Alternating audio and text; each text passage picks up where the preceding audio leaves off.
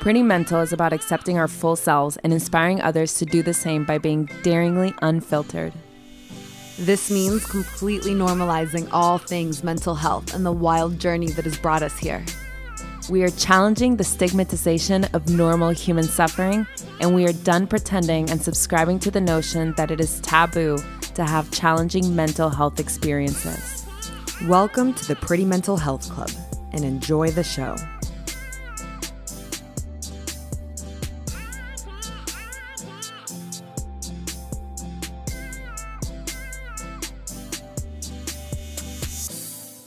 Pretty Mental Familia, welcome back. Hello, everybody. Welcome back. Welcome to another episode, the second to last episode of 2021. Oh, wow. That's crazy. I know. It's my cat peeks up behind me. If you're on video, you could have seen that. Come visit us on YouTube. So for today's conversation, we deep dove into perfectionism and social anxiety and how to counteract that using intentions and examples from our own life and recent experiences. It was a really juicy conversation. As always. I think you guys are really going to like this one. And if you guys like this one, if you think that if it helped you, if there's someone that you think could benefit from hearing it, send it, share it to them. This is how we grow the community. This is how we call in our tribe. Yeah. And with that, Pretty Mental Family, now you're going to send me on a laughing spree. I'm just laughing at us because we always forget to remind you guys to like or share or subscribe, like how people are supposed to do on these platforms. And we remembered today. So you're going to hear us say it about 5 times. We're so proud of ourselves for remembering. That's so real. I'm letting you know. Right. So if you haven't done it by the end of this, unreal. Let it haunt your guilty conscience. We're going to haunt you in your sleep if you don't like us. Okay, because we fulfilled our homework assignment. Oh, man. All right. And with that, Pretty Mental Family, take in a deep breath with us.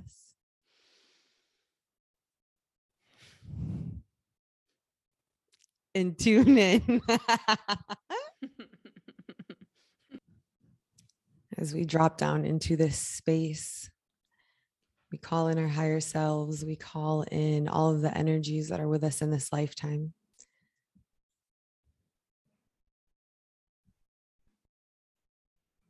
We call in our deep truths,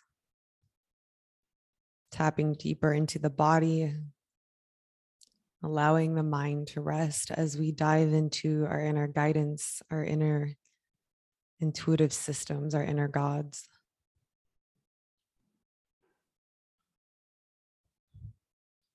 As we open ourselves up, our hearts up, our throats up, we call in any messages that want to come through, any messages that want to be released for the highest healing of ourselves, our community, and everyone they come in contact with, and for the highest healing of the planet. As we step in with love, may every being from corner to corner of the universe feel it.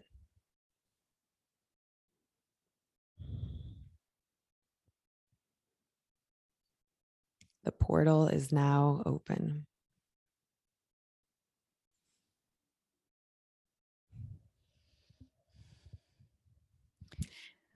Hello, Valentina.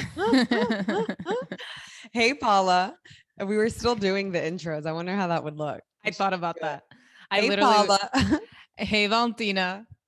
I think it's hello, everybody. Everybody. I feel so scripted. Oh, And you guys, welcome we're on to another YouTube right now. episode. We're on YouTube right now. That's why we're saying we wonder how it would look if it was on video. Yeah. Come watch us on YouTube. I know. We're getting really excited about this video thing, guys. Really, really excited. I realized when we posted so this is our third YouTube video. And on the first one we posted, we never even posted the YouTube link anywhere. We didn't. This is what happens when you are. No, we literally didn't. I hope you guys can find us. Just, you know where to find us, somewhere on YouTube. You know what? If you're looking for us on YouTube, type in Pretty Mental Podcast and we come up faster that way. So follow, subscribe, like, share, all that good stuff. Give us love.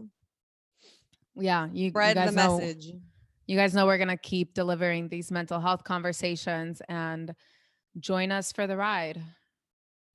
Join us for the come up, you guys. Be with us in the beginning before we blow out of the stratosphere. We always forget to do that. That's something I've thought about before, and then I forget it. So I'm so proud of myself for remembering. Telling people to engage with us. Asking people to engage with us. Yeah. Just like going on YouTube and not putting the link anywhere. I'm like, we need we're the artists. We need a business manager. You guys have no idea. The fact that we've been running for 2 years straight says so much. I can't believe it. I can't believe it. And everything comes full circle. Everything comes full circle. Like now because now I'm designing images for us, since I do some of the visuals. Mm-hmm. And I was like cropping your picture out yesterday and working on your face. I'm like, do you remember when I wanted you to be my art model and we would get into fights? It was so annoying. I would like literally be depressed and chilling in my room, because this was when I was in my my depression phase. And Paula would knock on my door and be like, I want you to be my art model now. I'm ready to draw. And I'm like, this is miserable. She would literally make me sit just in front of her, and then for however long she needed, and then switch positions until she could draw a new position, and then switch positions. It was so annoying. I was like her Barbie. I did have some of those bossy older sister qualities. So annoying. Everything does come full circle though, because yeah, when I was cropping you out, I'm just like, the irony. I'm back to drawing you, Valentina. It's crazy. It's when I sit here and think about how no desire is an accident. You know, if you have a desire, I believe that it's planted inside of you for a reason. Because I remember when I was in one of my majors, one of my like 5 majors, because I switched my major 1,000,001 times. I think it's crazy that they make you pick what you're going to be at. Oh my God. 18. I remember thinking it was a joke. I remember they were like, in orientation, they had this list and they pick the one that most applies to you and then pick a minor. And I'm like, what I'm supposed like, what? I don't know what I want to be. I'm just figuring myself out right now. This is nuts. The fact that like, they want us to choose who we're going to be. Like that is the point of this life. You know, I feel like there needs to be some in between where they're like, why don't you figure out your soul first, then see what sparks you, and then we'll decide, we'll allow it to unravel. But I remember having friends that they were like, oh yeah, I want to be in marketing. Oh yeah, I want, and some people know at like 17 or 18. And I just remember thinking like, am I just really like lost or weird? Because I feel like the only one who just thinks that this is absolutely absurd and has absolutely no idea what they want to do. This is why I was a marketing major, business major, journalism major, film major, sociology. Dude, I remember I tried being a business major for 1 semester and my brain has never collapsed in on itself more. I was like, this ain't gonna cut it. I did get lucky because psychology always appealed to me. And that happens to be one of the academic disciplines, and school is essentially built for academics. If you think what it is. And so what happens to everybody else? So much of life is one big experiment. It's so much trial and error. Back to when you were saying for us to find our souls first. My experience with that has been that I feel like I've learned my soul as I go along the way Yeah. of choosing things, and then that not being it. It's this, I think Abraham Hicks, if you guys are familiar with Abraham Hicks, talks about this a lot, how it the contrast and doing things and finding out that that's not it helps us get more and more refined on what path does align with us. But that does require some willingness to experiment. And you're right, that setup of choose what you want to be and be sure of it is the opposite of experimentation. And I was actually sorry. I was reading an article that said that children learn best in environments that are low pressure Mm, and where there's a big tolerance for mistakes. mm. And I'm like, that's the exact opposite. It's the opposite of Education college. system and the whole The how the education system. yeah, how the whole career process is sold to us. I feel like when you get older, you realize, oh, okay, no, but there's no way I could have figured this out when I was 18 years old. This, where I am right now is completely the outcome of so much trial and error. It's just wild to me because I some people, we all experience different levels of sadness, depression at different ages. My depression came pretty early. I started questioning everything pretty early. And now when I refer back, I call it depression, but for me, it was really me being asleep to my spirit, me being asleep to why I was here, me being completely disconnected from my spirit and only being a human who had no answers, and just knowing somewhere in the corners of my mind that there had to be more, knowing that what I'm seeing in front of me and what they're telling me, nothing makes sense. Nothing makes sense. I don't feel like I connect with anyone with the current model of things. I don't feel like I felt very alone and very isolated. And that is what sparked my depression. Later on, when I had more tools to gain awareness of my multidimensionality and I got in touch with my spirit, the depression lifted. Everything started making a little bit more sense. Everything I could then kind of see from a bird's eye view what all of this was. I didn't feel like some human who looked above and just had to accept that there's just clouds, then there's heaven. Like dead people just go above the clouds. You know what I mean? Like the things that they would teach us. And for me, knowing just that there was just way more and getting more in touch with my own inner guidance system, depression is no longer depression. There's a million different things, but one of the things that it can be is you're out of alignment with your spirit. Yeah. For me at this point, it's the way I frame it is that there's a part of me that is deeply entrenched in conditioning, Mm-hmm. in a specific type of conditioning. Cause I view my psyche, and I work from the parts system. Obviously, if you guys have been listening to this podcast, I work with parts, but I experience symptoms of depression or experiences that feel depressed when I get flooded with a certain part of me that is deeply entrenched in a specific type of conditioning that feels painful. Mm-hmm. And there's moments where I buy into it a little more. And there's moments where I can see clearly that, oh no, this is conditioning. And there's way more to my awareness and my psyche than this one little conditioned aspect of myself.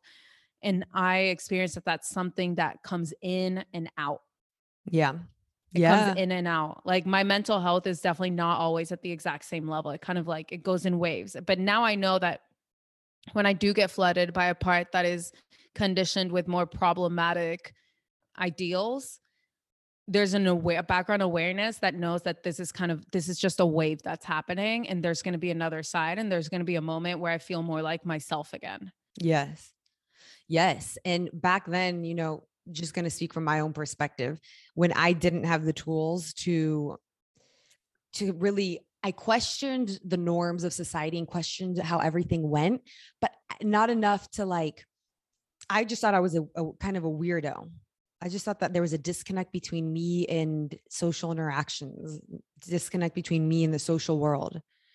And that's where that depression between where the conditioning comes from, right? Now, if there's a depression that's coming, I start thinking okay, I can tell that my life force is being drained because I think things have to be a specific way than they are right now, or than how they're playing out. And the thing that tells me that they have to be this specific way, it's because I'm comparing it to the norms of what society says certain things should look like. But when you trust in the unfolding of how things are going for you, and you can come back to this moment of your beingness, it's hard to allow anything else to completely suppress your life force, you know, because when you're in the now, you're more aligned with your spirit, you're more aligned with trust, you're more aligned with just understanding that this is just where I am, you know. And just to loop that back around to the college situation,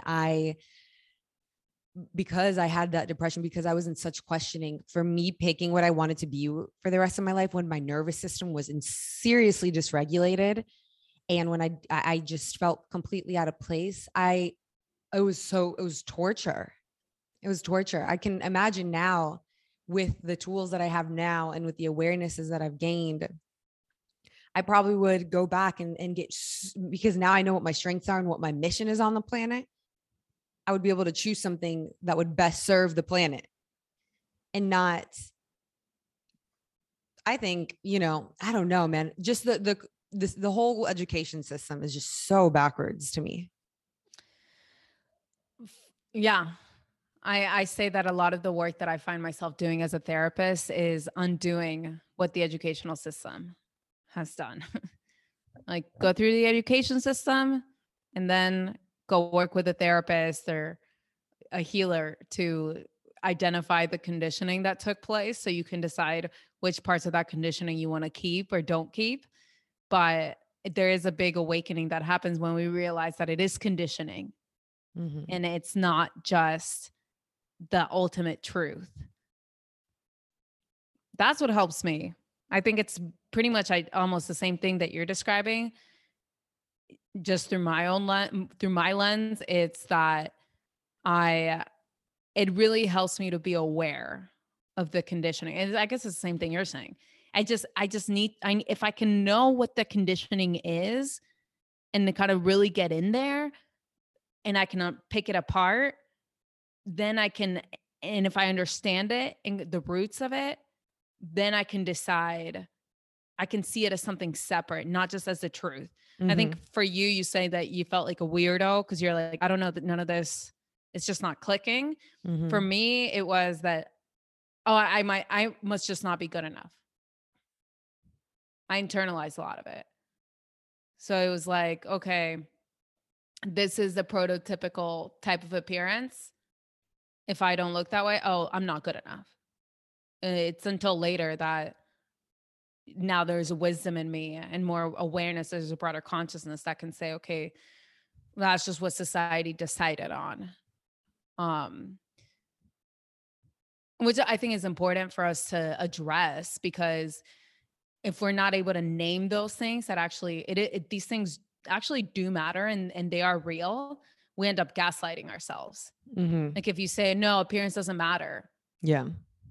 It really actually fucking does. We live in a world where it does. Yeah.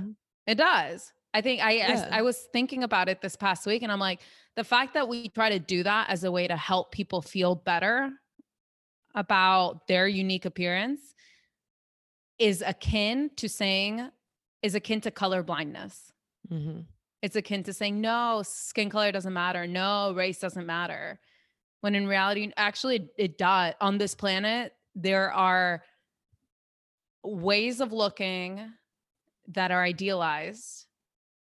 There's ways of existing financially that are idealized. We can't say money doesn't matter, because it does. But I think if we can name it and say, okay, it does matter under these rules, like, these are the real consequences of it. So people really may respond in that way. We can't gaslight ourselves about it.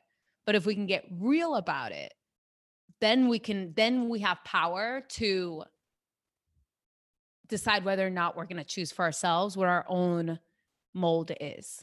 Yeah.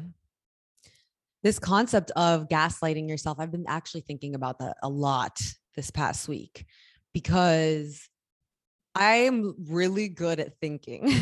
Like, I am really good at being in a situation, getting out a list, writing out the pros, the cons, looking at it from every perspective, understanding that there's 8 billion different realities that I could tap into in order to see this one way, dissecting the layers, seeing what is asking to be healed by it showing up. I mean, like, going deep into it. And before I know it, I'm like, I feel like my brain is going to break, and this past weekend, I felt myself, like I felt pretty calm on this specific day. I mean, at least I thought I felt pretty calm. And I was about to do a breathwork session on myself. And I was like, I don't know. I don't really want to do it right now. I don't want to do it. And I was feeling so much resistance. And with that resistance now, not always, but I really try to have it be an invitation to work through it. In the past, maybe it'd be like, no, I'm not, I would listen to whatever. But I did the breath work, and at the very end of it, my brain, and this is why I love breath work so much, I was able to slow down enough to where I was able to get out of my brain and tap back into my body, where it's a different experience, the wisdom that comes from the body than the one from the brain, because the brain is the one that holds the patterning of the different conditions and the norms that society puts on us, and so a lot of that we can pay attention to, but a lot of that is also really, really harming us. When we get into our body, it's a deeper level of knowing. Then it goes beyond what this earth is. It goes beyond this human existence. It goes into the knowing of spirit, into the energy of trust. When you can tap back into the body, you're not communicating with words or logic or anything. These knowings that like fizzle up almost like bubbles into your being. And I was able to slow down enough and just was reminded, as if I needed to be reminded for the millionth time, that this is what it means to be human. That like, God, man, we are not taught to slow down and use our bodies to guide us. This heavy reliance on the brain and trying to make meaning out of everything, which is really helpful in a lot of ways, is just, I feel like, one of the just biggest downfalls that we have of being human currently right now on Earth. Yeah. I mean, the whole academic system is a temple. I think Ram Dass said it. He said it much more eloquently than this, but he was saying, or was it Alan Watts? One of those. One of the greats. One of the greats, that the academic system is essentially a temple idolizing the mind, as that is the source of all information, is intellect. But we really do have to bridge both places. And the mind is really good at picking up on all the conditioning, and we are social beings. So I think for anybody, when anybody says that they don't care what other people think, or they don't care about being a part of the social game that we're all playing here, is a little bit of denial, because on some level we all care. Yeah. The only type of situation that I could imagine somebody really being at the point where they don't care is if they just really don't have the ability to experience empathy in their brain, or if they are so discouraged and disconnected from themselves and from life, and just in an extremely depressive state. Like if somebody's, maybe homeless, and not all homeless people in this state, but if that's just like one of the most, just being homeless and maybe being on drugs and just being fully disconnected and not just completely off in your own abyss. Other than that, we all do care. Yeah. On some level, because we're wired for connection, and we live in the human system. I mean, it's not just survival of the fittest. Actually, there's a lot of work that's been done to like kind of outdo that theory. It's really more survival of the most collaborative. The only reason you and I have this podcast and Because we in this toil away. project, because we collaborate with each other. There's Yeah. no way that Paula individually would have made this happen. You know, I can't speak for you, but I would say that My Aries ass would have figured out a way. yeah, maybe. If we want to go far, we go together. Like we Yeah. really do. We're built for dependence on each other to some extent. Codependence, that's another conversation, but being overly independent is also a trauma response.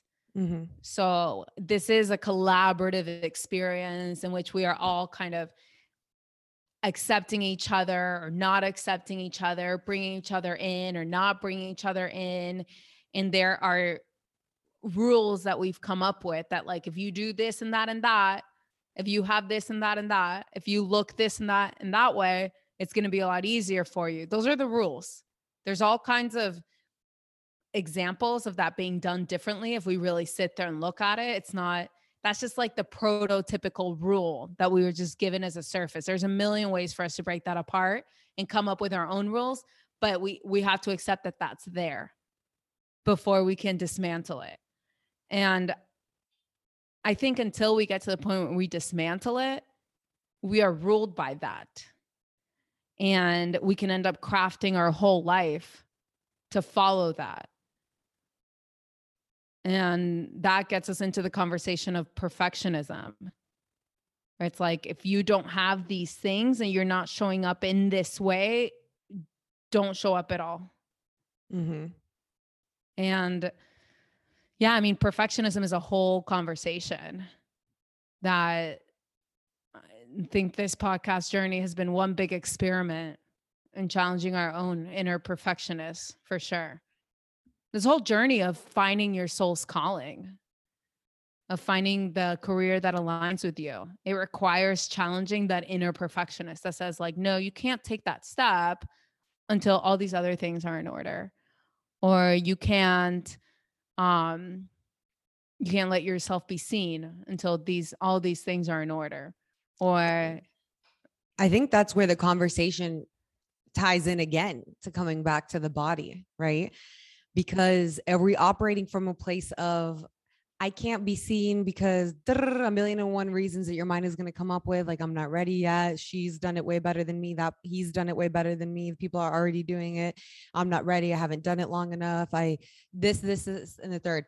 But when you're able to tap back into every single time that I tap back into my body with my breathwork experiences, the main thing always comes back to me, which is you are a vessel. You are of service. Your body is a vessel in this lifetime. How can I be of service? How can I be of service? And if you come back to that, how can I be of service? How can my body, this spirit, be an offering in this lifetime? You're not going to worry about how you're going to be seen. You're going to worry about what you can do for your community when you show up. That's a big way to counteract perfectionism. For sure. Yeah. Taps back in. Go ahead. It's a good way to counteract any kind of social anxiety. Yeah, because the focus is off of you. It's not, how is everyone perceiving me? How is everyone looking at me? Do I look pretty enough for them? Do I look smart enough for them? It's, I am here as an offering of love. How can I listen deeper to this person? How can I open my heart more to this person? How can I be so present with this person that whatever needs to come through for the healing of us and everyone around us, how can I just be here for the community, be a vessel for the community, for the collective, and understand that this goes into the conversation of, like, I'm not just here living as Valentina to live as Valentina and die as Valentina. I'm here as part of the collective. I happen to be in one singular body, but this is a group effort here on earth as I see it. This is not about me. The second it becomes about me, the vision gets foggy, the confusion gets foggy. But when it becomes about, for my community, what can I do for my community? Then you're going to show up how in a way that is needed for your community at that moment, at that time. This isn't just about you. That's powerful. That's a really powerful way to counteract it. And, I think that the over, I mean, our whole society kind of crafted us to do that. It's like, do you have what it takes to pass the grade? Do you have what it takes to get into the college? You have to be number one. Yeah. Do you have what it takes? So it's like we kind of wire our brain to be very that wires us to be very self-obsessed and self-conscious. Mm-hmm. Do you have what it takes to be chosen versus taking that power back and saying, what do I want to choose? But that overemphasis on that creates so much inner judgment that we end up all being kind of perfectionist about ourselves, about the way we speak, the way we look, the way we move, all those things. And then we impose, if we're not aware of that perfectionism gets imposed on other people. Yeah. And it becomes this whole dance of projection and judgments, which is exactly what cancel culture is. Where it's like you have to say all the ways in which everyone is not letting themselves speak freely are the ways in which they're going to judge, or we end up judging others when they do speak freely, or all the ways that we expect ourselves to speak perfectly or to do things perfectly. We have those same demands and expectations of other people. It's like, oh, you didn't say just the perfect thing. Like even just then when I was saying the homeless person metaphor, I was like, how can I say this in a way? Because that is such a multidimensional thing. There's a million different reasons why people are homeless. There's a million different reasons why anybody is in any position, right? Like I would never in a million years say that somebody is choosing to be in that situation or anything like that. But when you step into controversial topics or controversial categories of topics, there's so many layers to all of it. And in one word or one sentence, you can only possibly ever express one layer. If you're a very, very skilled communicator, you may get a few more layers in there, but that still doesn't get the full extent of the meaning, of the possible meaning of that situation. And because so many people put pressure on themselves to communicate things and to be understood perfectly, our culture is very quick to judge other people for saying things in ways that aren't, or for showing up in ways that just aren't. I don't even know fully that they're not. Yeah. That they're not tame. I mean, we do. We're very quick to call people weird or crazy or, who do they think they are? Whereas if we see someone who's just being completely liberated and wacky, we're like, oh my God, at least wouldn't it be amazing if we could see someone doing that and be like, oh my God, they are the truest expression of themselves right now. Not who do they think they are? Last night I went to I got him. Okay. So I started my saying yes to life again, going into 22. And I want to hear what you have to say about this too. But one of the things that I'm calling in is deeper community for, deeper community of what I'm aligned with, for me, staying up till, if I'm at a bar at 8 p.m., I will be sleepy and falling everywhere, exhausted, not from drunk, just from sleepiness, because that's just not my vibe. But it can be midnight and I can be in the middle of a chanting session and I don't want to leave. My spirit reacts that way. It blows my mind. I'm like, can we just like pretend for a minute here? It's hard to like be social with how quickly my body demands total alignment. I feel like, I will go to dinners or bars or places that are like typical by this society standards, like what 20 people in their 20s would do, partying, whatever. And I start dissociating. Like I look like I don't want to be there because my spirit has left somewhere. Like I start getting sleepy. I start, but I can be in the middle of like a jam session and it can be 1 a.m. and I'm like, one more song. All You're of a like the sudden, most hype person there. the most hype. I'm like jumping on couches. And so one of my things was calling in more community of people who are aligned with that. And I started saying yes. And I then in the past 2 nights have been just so insanely beautiful. I've met like the most beautiful humans. And last night I got invited to a jam session in Malibu. And I was like, I'm going to just wear sweats and be super chill and whatever. That was, I just imagine a jam session of like people with like tambourines and like, yeah, you know what I mean? Like some little drums and we're all just being like rowdy. At least that was in Atlanta. You're just like rowdy and messy and whatever. Yeah, for sure. And super I pull low key. Super low key. And I pull up to this mansion. Like, I was like, oh my God, where am I? Like, what is this? Like beautiful, beautiful home.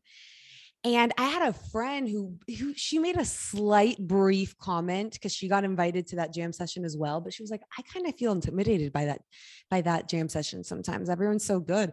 And I'm like, everyone always says, I don't know. I didn't think much into it. But then I get there and there's like full on like actual singers and like artists. Like this is their craft at this jam session. And I was like, that's cool. That didn't like worry me that much, but I'm like, this is a true Californian or LA jam session. And then all of a sudden they were like talking about how like, we're going to go around in a circle and everyone is going to sing like on their own. And I was like, I'm seeing heat waves in my body. I'm like, what is this? Why didn't anyone warn me that I was coming to like a fucking concert rehearsal? They had like violins and guitars and saxophones and like you will now be featured on the 11 Alive news. I was like, for your solo. There's been so many moments this year for me that are like movie worthy, that like I'm like people only would believe certain things, especially of how they like, if you were just in my shoes, I'm like, this belongs in a fucking movie. Some that are just nuts. This one isn't that nuts. But so I'm like sitting there and I had I do intentions before I go into every situation. About 10 minutes into every time I arrive somewhere, I turn all my music off. I get really into my heart and I start speaking to my guides. And I called in for this one. This is before I knew anything. May my freedom meet your freedom. May my liberation meet you at your liberation. Mm. And I really called that in and I got into that energy. So, and I got there and they're like, hey, we're going to go around and everyone sing their name. I was like, Valentina. I really wish I was a fly on the wall for this situation. May my liberation be your liberation. And I just, this is the power of intention. Had I gone there before saying anything, I would have been like, why am I here? What? This is so embarrassing. But I get there and at this point, like I'm so in the world of my intentions. I believe in them full-heartedly. I've seen the outcomes that they do. Like I believe in them. I marry them. I make them my entire being. I don't just put intentions out there and like, I'm like, no, like I want to feel this in my cells. I want to feel this in my system. I'm committed to this intention. This is my reality at this time. And I was just amazed that I did it. I did it. You did it? Of course, I had like you to. just belted out your name. I just belted out my name. And not only did I belt out my name, I was Adele for the rest of the night. I was like, what has gotten into me? I had just met everyone there. It's got to be the most California moment ever. I had just met everyone there. And I was like, I mean, full on, we were all singing songs and like I don't even know. I was just like, Valentina, what is coming into you? Like fully at one point I had like my hand covering one ear and the other one on my chest singing. Like I felt like a real singer because I was like trying to focus on my voice and like, but it was so freeing. It was I'm so sure. freeing that I was like, I was seeing every other person before me sing their name, even though when they did it, I was like, who are you? And what is your occupation? Because how many classes have you taken before this jam session? like, how long have you been practicing? This is absurd. Are you on tour currently? But they were singing their names like so powerfully, and all I could see in that moment was the energy of their liberation, of their freedom. And like that just opened my heart so much. And at that point, it really didn't matter to me what I was going to sound like. Yeah. And I was even in my head having this conversation of like, oh my God, it did come to me like, oh my God, you're, going to sing really out of tune. And like, you do not sound like these people here. And they may wonder why you're here, whatever. And I'm like, that's not what this is about. This is not what this is about. We all came here tonight. We were going to record an album. I'm sure they would have let us know, we all came here tonight to completely free ourselves, to tap out of the mind, to come together in community and just let our hearts speak through our throats. And that's so cool. And that was the rest of the night for me. And I'm addicted now. I'm like, I want to come to every single one. Dude, I swear spiritual circles groups do the funniest things if you have a bird's eye view on it. Oh, yeah. Totally. Like ecstatic dance. I mean, I do it too. I've done people rolling around, crawling on the floor, just every little part of us that felt constrained by these conditioning systems is just erupting full force in those circles. We're back to being our inner child and letting ourselves play. And it's like right when we give ourselves permission to do it, it's so easy. It's so easy because that's our natural state, is wanting to play. Maybe it might be a little harder for others where you have to slowly take apart the layers until you can finally be in a place of comfort, but you just keep doing it and you allow your spirit to come through. And like that's why those things, I literally got home at almost 2 a.m. That is unheard of for me because oh, wow. I just, you feel free when we allow ourselves to not need to show up only, in perfect ways, how it should be, but we allow ourselves to show up. How can I meet my community here? How can I be of service to my community? I wanted to come in just as much energy as they did because they opened my hearts when they belted out their names, and I wanted to do the same for them. And that's all I could focus on when it did come to me. Like I really did not, how am I going to sound? That wasn't even there when it came to me. I'm like, you opened your heart and that opened my heart. Now I want to open my heart so your heart can open, because we're creating a space of just, this is, in the times that we are in the world right now, like there's a lot of stress. There's a lot of fear, a lot of sadness, a lot of density. And the ways that we get back into the space of it's all going to be okay, one of the ways is really tapping into that inner child. That's why it's so cool that there's more and more communities rising up and more circles rising up and gatherings of jam sessions. I don't know, this was one of the things. Ecstatic dance. Yeah, just places where people can show up and practice this safely, because it's not safe in every environment. Yeah. It's not. There is a lot of environments where people are playing politics. And, I hadn't thought of it that way before. I was talking to a friend recently, and I was thinking of going to this one situation, and I was like, God, well, first of all, what is situation? An event? Like a gathering or whatever. And I didn't feel super compelled to be there. And he was just like, oh yeah, you don't want to play politics. And I was like, oh yeah. Mind blown. I hadn't thought of it that way. I always think politics is if you're in a work setting or doing something for your career, but that's something that happens socially too. If the people that you're engaging with are very preoccupied in how they're appearing, if everything is super put together, like it's just, you just can feel that. You Mm-hmm. can feel that in a lot of settings.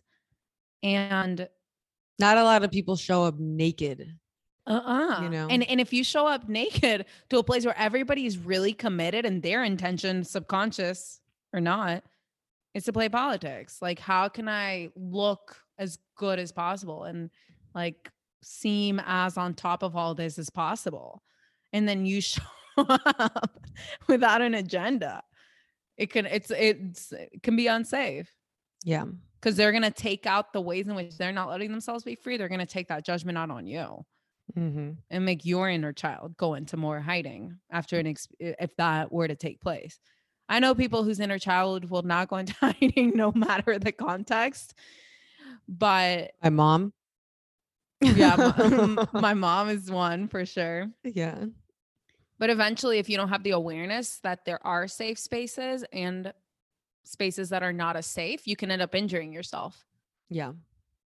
So yeah, I mean, that kind of blew my mind because I'm like, oh, wow, I had never thought of that socially, that's what we're doing is playing politics a lot of the times. And my favorite kind of hangouts are the ones where like we can show up in sweats and, you know, if you are dressed up or not dressed up, like it doesn't matter. We're just here to connect. We're here to share. We're here to be perfectly imperfect. Where it doesn't matter how much money you make. It doesn't matter any of that. We just genuinely want to connect with each other. Those are the best, the most playful environments. And I think often we only experience that with friends that we've had for a really long time. Mm-hmm. Family, sometimes not even that. Mm-hmm. Sometimes not even that. If the water that your society or your community has been swimming in is deeply entrenched in appearances, not even that, then it might take going somewhere like California or somewhere, you know, where a lot of these spiritual gatherings are happening or ecstatic dance groups are gathering to get a taste of that freedom and to get a taste of community and people that are deeply committed to their liberation, Mm-hmm. to being aware of, you know, as I'm hearing you say liberation, and I want to hear what your definition of that is.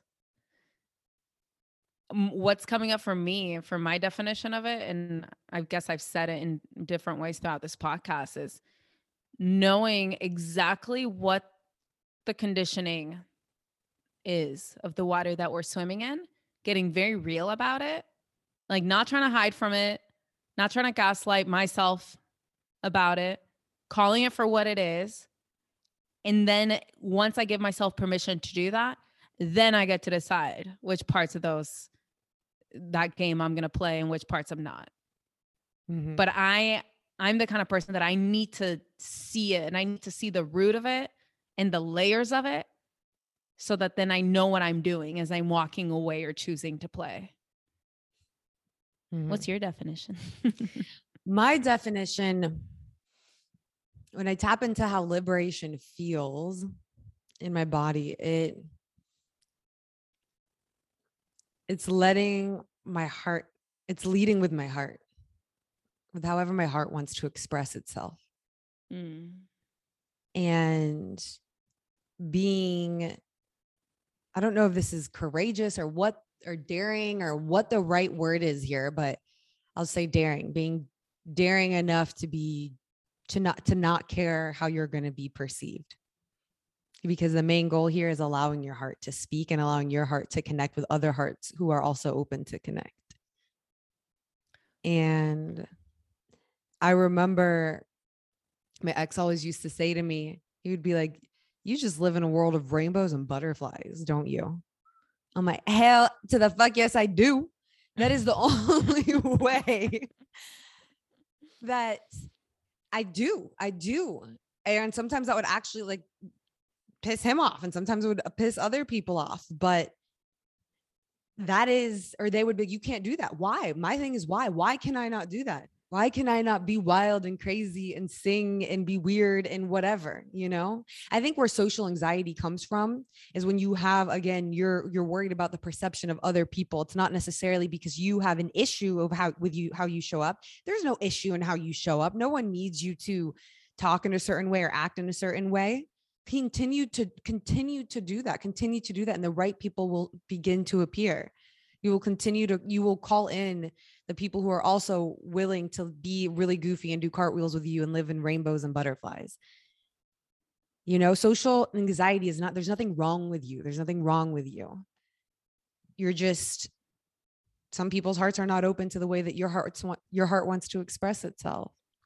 And there are people like that are out there. Last night I was in a circle, people were howling and making monkey noises.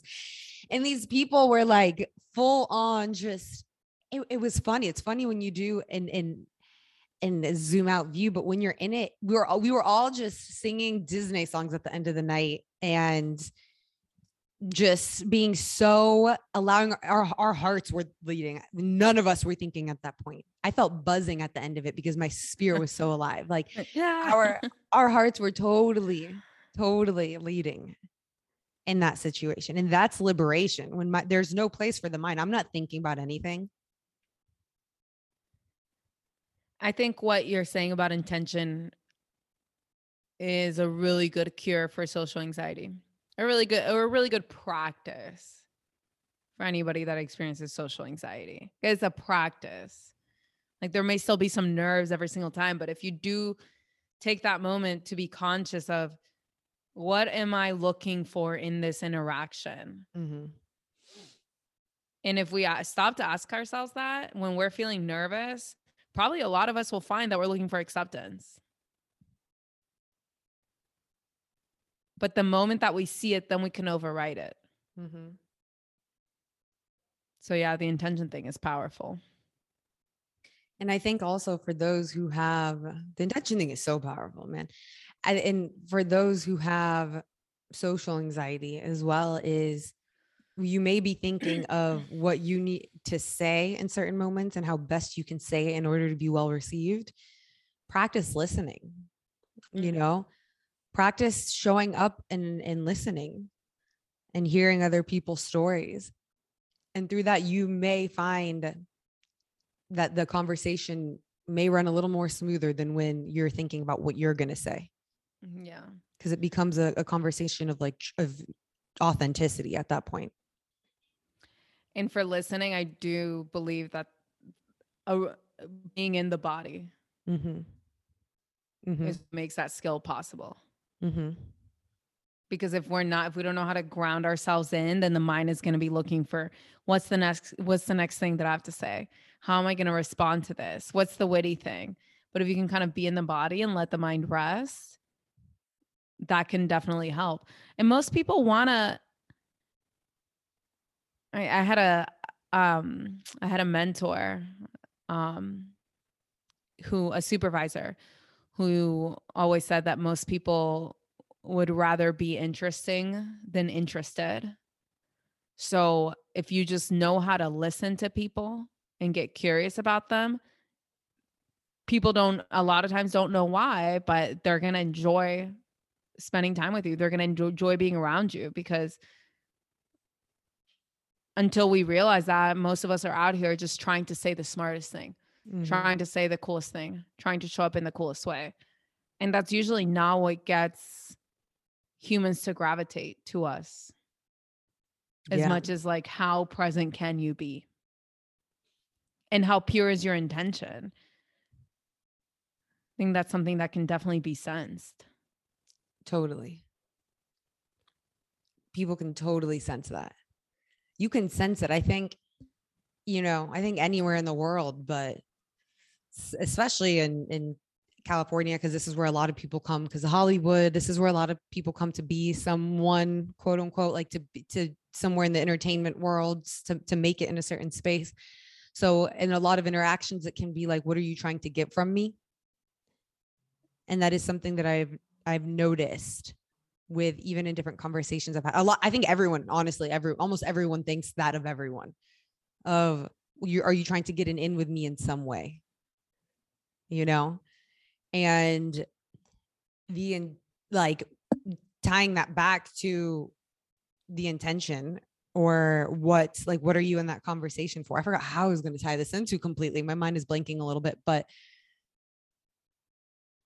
it's, I forgot how I was going to tie this back in. Paula? I'm too present in my body right now. I was too present with every word that I forgot how I was going to tie this in, but it was somewhere going back to I'm just really aware now of, like, more than ever, maybe because that's a heightened thing here, of connecting with people in their hearts. Like, I want to know who you are beyond what you do. I don't want to know well, honestly, I do like knowing what people do because I'm just curious. Yeah, for sure. Yeah. I'm like, what? Yeah. Sometimes I ask that question. I'm like, but I really just want to know. I know. I'm like, I don't want to do anything with it. Unless you like fucking take care of monkeys. And then I'm like, invite me to your farm. But I think a lot, everyone kind of has that in their mind, but at the end of the day, all of us just want to connect with each other's hearts. Everyone just wants to be seen. Yeah. And it can be scary because of all of the conditioning and all the experiences of rejection that people have cataloged in their minds. And that's why, I mean, in exposure therapy, we always talk about practicing imperfection. I remember when I was in grad school, one thing that I had a really cool professor in grad school that was like, made us decide what grade we wanted, and at the beginning of the semester made us decide what grade we wanted for the class, and challenged us to not pick A's. Challenged us to choose to get B's and stuff like that. Because I mean, it was grad students, like everybody's super perfectionist. So did everyone say B? I don't remember. I think I was like, man, but I still kind of want an A. You're like B.99. I'll play your game. But practicing imperfection is a really good form of exposure therapy. Just showing up before you think you're ready. We do that all the time on this podcast. Do we ever? Do we ever? I'm sure you guys have picked up on it. And if you haven't, then we must be masters. And if we haven't, then just ignore everything we just said. We are perfectly trained and ready to be podcast hosts.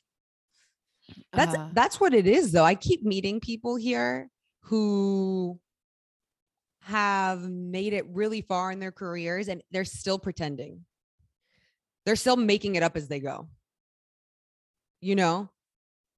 And they just learn more and more how to keep going. But no one, it's such an illusion to think of, like, until you're perfect enough to be seen. It's like, no. Take messy action. Just go. Take messy action. You're not going to have a lot of eyes on you in the beginning anyway. So it doesn't matter, keep course correcting as you go. Yeah. I had a friend who was like, when people first tune into a show or a series, the show or the series has about 2 episodes to hook people's attention or not. And like, if you mess up in those first 2 episodes, you're screwed. Well, Valentina and I, well, there goes that.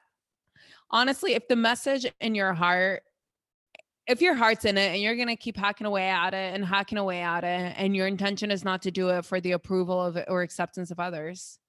I mean, obviously we all want to be successful. Obviously, we all want our passion projects or the things that we love to be welcomed. But I'll refer back to what you always say about how the universe responds to momentum. If you keep going and you stay conscious of your intention, eventually something will lead you somewhere. Mm-hmm.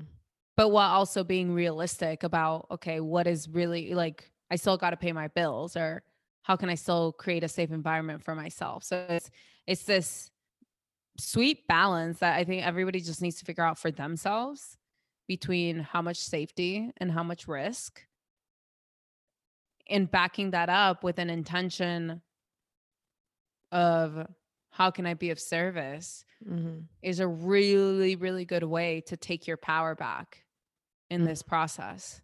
Because we don't realize how much of our power we're handing away when we don't stop to question that. When we just feel nervous and we want to do things perfectly so people respond in a certain way, that shows up. We show up nervously. If we can take that step back and say, okay, what am I doing this for? Yeah. And then when you can get yourself to show up, you're reminded of why you want to continue showing up. I remember when I first started seeing breathwork clients, I remember before I ever saw my first one, I was so nervous. I was like, I don't know. How are they going to trust me? How are they, like, all of those imposter syndrome thoughts going into my mind? But I did have the stronger desire in my heart. I knew that I was holding on to this very potent tool, and I felt super selfish holding it back to myself. So I'm like, Can't keep all this I'm goodness like, to myself. this is beyond me. I'm holding on to treasure right now. And that is the intention of how I allowed myself to be open enough to start seeing clients. I'm like, I am just the vessel. I am just the vessel for which this is going through, you know? Yeah. I remember sorry. And every time I remember after seeing my first breathwork client, I almost like fainted because I was so happy. Like the energy just, it's such a potent experience for the people who do breath work. I always journey with them. I full on go into the dimensions with them. And I remember being like, this, we need more of this. And then I would be nervous again for the other one. But then I remembered how it felt to show up with my first client. And I remember how powerful that was. And I remember they walked away with the things that they walked away saying. I'm like, I can't hold out on this treasure for the next person. And then it kept just going and going and going. And that's how it is for my next endeavor. It's like, how can this is beyond me. This is beyond me. I remember when during my ayahuasca ceremony, I saw this image of a human body, and with all, those images where it shows like the red and the blue veins going through the body. Yeah. And anatomical. Yeah. Yeah. Anatomical drawings. Yeah. Yeah. And then I remember seeing that human body as the world, as the universe, as all of us. That one is all of us. And then I remember seeing a stray cell being like, but this is me. Getting self-conscious and me forgetting that they were a part of that body, and they being astray and it causing complete chaos and disorder within the rest of the system. And that's something that I continue to see all the time within my mind. And remembering, like, this is not about me. Truly, this is not about me. I don't think this is about any of us. The second that we start thinking that this is about me, it is going to be extremely lonely. Mm-hmm. When we remember that this is, if you choose to see it this way, this is how I choose to see it, that I am here as part of that one body. I'm here for the collective. How can I show up for the collective today? How can I show up to be of service? How can I continue to be an offering for my brothers, for my sisters, for my family, for my ancestors, for everyone around me? It's almost like I end up feeling cornered by the universe when I feel myself trying to hide in the background. I feel the universe telling me, like, what are you doing? What are you doing? You know what you came to do in this lifetime. You know who you came to be. You know what your mission is. We need you. You need you. You need each other. Go show up. Show up. Do not lose focus. Come back to us. Yeah, I think that's something that has definitely grown stronger in me in these past couple of years, is the awareness of when those fearful, conditioned little parts in me come flooding in. And there is a temptation when that happens to just want to hide and go into like my own, don't look at me, don't touch me. Like, I'm just going to go off into this corner over there. But at this point, I'm so aware of how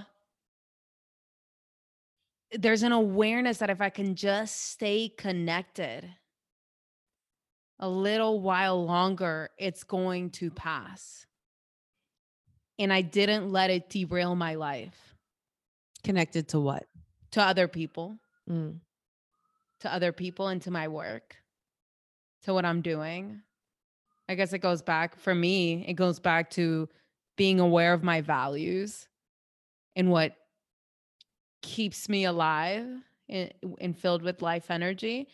And knowing that even in those moments where those parts of me that hold more fear try to flood in, I have to just be aware that they're there. Maybe send them some compassion, but I gotta keep showing up. And I gotta keep showing up. I gotta keep showing up.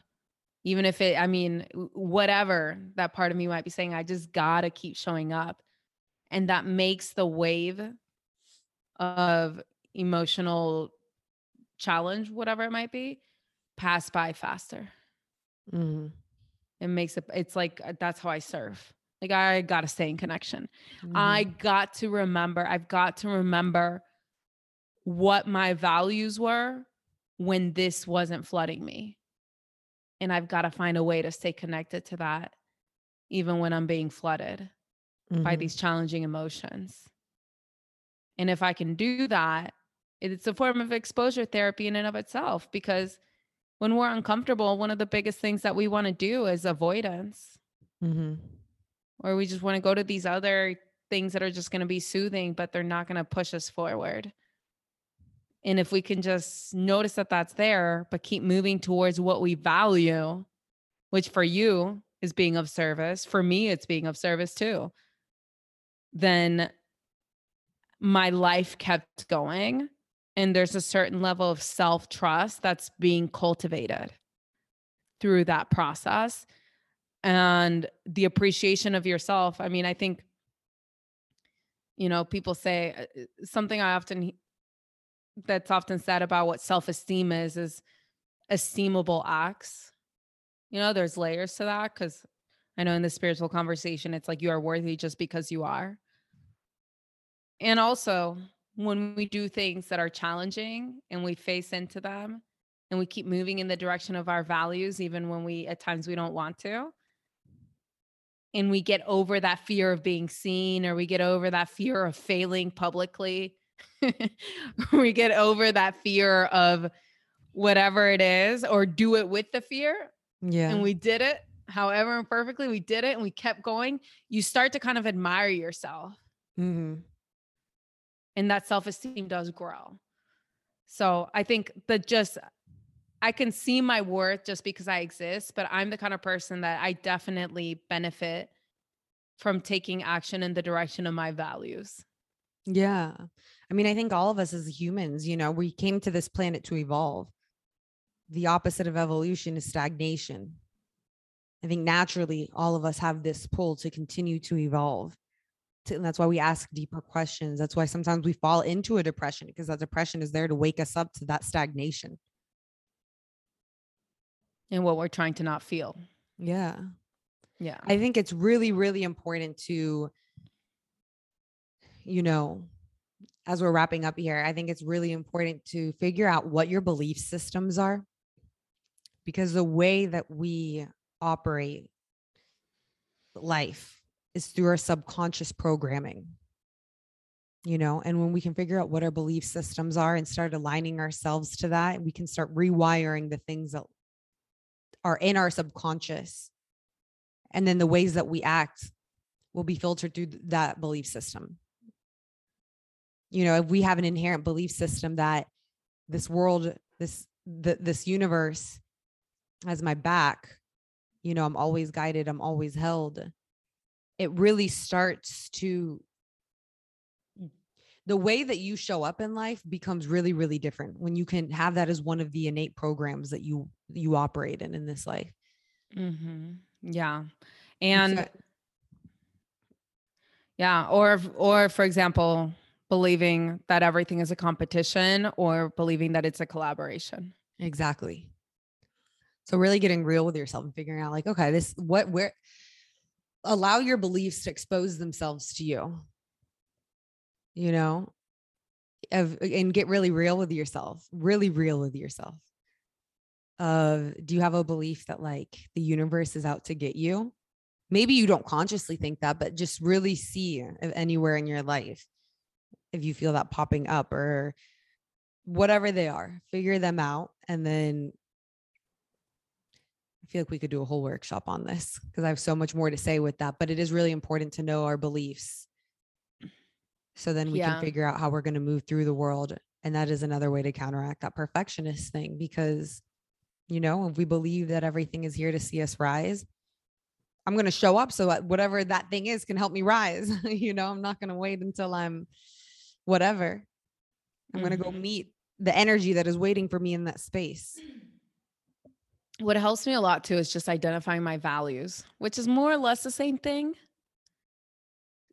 To me, values are a more simplified version. If a fully elaborated belief doesn't feel accessible or available, or you just aren't there yet, just being able to say, okay, this is what I value. I value connection. I value learning.